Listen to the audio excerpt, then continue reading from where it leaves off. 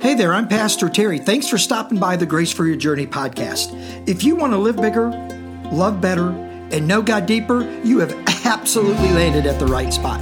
You see, here at Grace for Your Journey, we believe three things firmly and completely. The entire Bible addresses all the questions about life. We really believe that. Second, when God's Word is presented from a positive, encouraging perspective, it actually draws people to the Lord, and it doesn't push people away. And then third, we know without a doubt, a life rooted in biblical truth is the happiest life you can ever live. So sit back and enjoy this edition of Grace for Your Journey.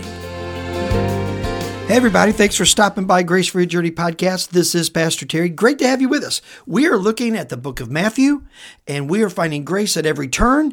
And now we're looking at the section in Matthew where Jesus is born. Our Savior is coming to earth to redeem us of our sins.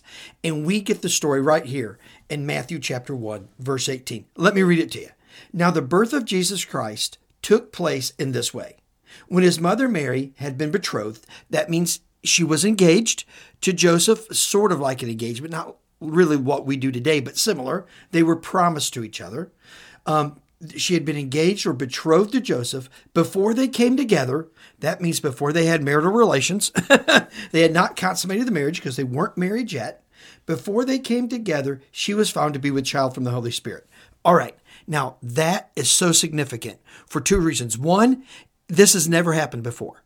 This is not normal. This isn't a normal thing. We get in our mind sometimes when we read the Bible that 2,000 years ago, virgins just had babies, all the time and people just jumped up out of the grave. Not true. It's always been miraculous. And so the fact that the Holy Spirit came and came upon Mary, and she conceived a child through the power of the Holy Spirit. Here's why that's important. One, it was a miracle, and it was something that God was going to use to absolutely point people to the Savior who wanted to find the Savior, right? And two, it's how divinity took on humanity and was able to live among us. Because, you see, Jesus wasn't 50-50. He wasn't 50% man and 50% God. That's not how it worked. He was 100 and 100. He was all man and all of our frailties and all God and all of his divinity minus one thing. That's the sin nature. So the Holy Spirit came upon Mary. She was found with child. So now look at this. Now her husband Joseph, being a just man, an upright guy, a cool person, and unwilling to put her to shame, resolved to divorce her quietly. He said, okay, she's obviously stepped out on me. She's obviously had some sort of affair, but I love her. I don't want to shame her. I don't want to publicly make this worse on her than it's already going to be. So I'm just going to put her away quietly. But now look at this in verse 20. But as he considered these things, behold, an angel of the Lord appeared to him in a dream. And the angel of the Lord appeared to him in a dream, saying, Joseph, son of David, do not fear to take Mary as your wife, for that which is in her is conceived from the Holy Spirit. Man, this angel shows up in a dream and says, Joseph, don't fear. She's not stepped out on you. She's not been immoral. God is doing something bigger than the both of you. So just trust me in the process. So he goes on, he says this, now she shall bear a son, and you shall call his name Jesus, for he will save his people from their sins.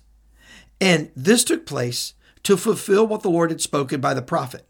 Behold, the virgin shall conceive and bear a son, and they shall call his name Emmanuel, which means God with us. Now, Joseph awoke from the sleep, and he did as the angel of the Lord commanded him to do, and took Mary to be his wife, and did not know her until after the birth of his son, and they called his name Jesus. Do you get the picture? God is invading human history, and he's doing so using miraculous means, but also human agencies. What does that mean? That means God is going to do the miraculous, but he's going to use people to cooperate with him to accomplish the miraculous. That really hasn't changed today. Man, if you're flatlining in your life, if your purpose in life is flatlined, if you don't have any joy, any purpose, any meaning, any peace in your life, cooperate with God to do great things. When you do that, man, I tell you, your life will change forever, and you will be filled and infused with the power and the person of the Holy Spirit, and life will be different for you forever. So right here, Mary and Joseph both surrendered to something bigger than themselves, the mission and purpose of God.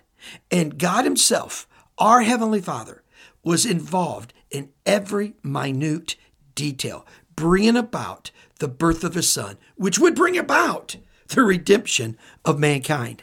Allow yourself to be used by God today, and it'll be amazing what happens in your life. You'll find unbelievable peace and joy right now and unbelievable grace for your journey. Let me pray for you. Well, Father, we love you so much. Thank you for today. Father, thank you for the story of your son coming to earth. Thank you, Jesus, that you left heaven and came to earth to redeem us from our sins, to save us, to pick us up, to use us, to do great things for your kingdom. Now, Father, I pray that you give us a great day. In Jesus' name, amen, amen, amen, and I'll see you next time. Thank you so much for listening to this edition of the Grace for Your Journey podcast.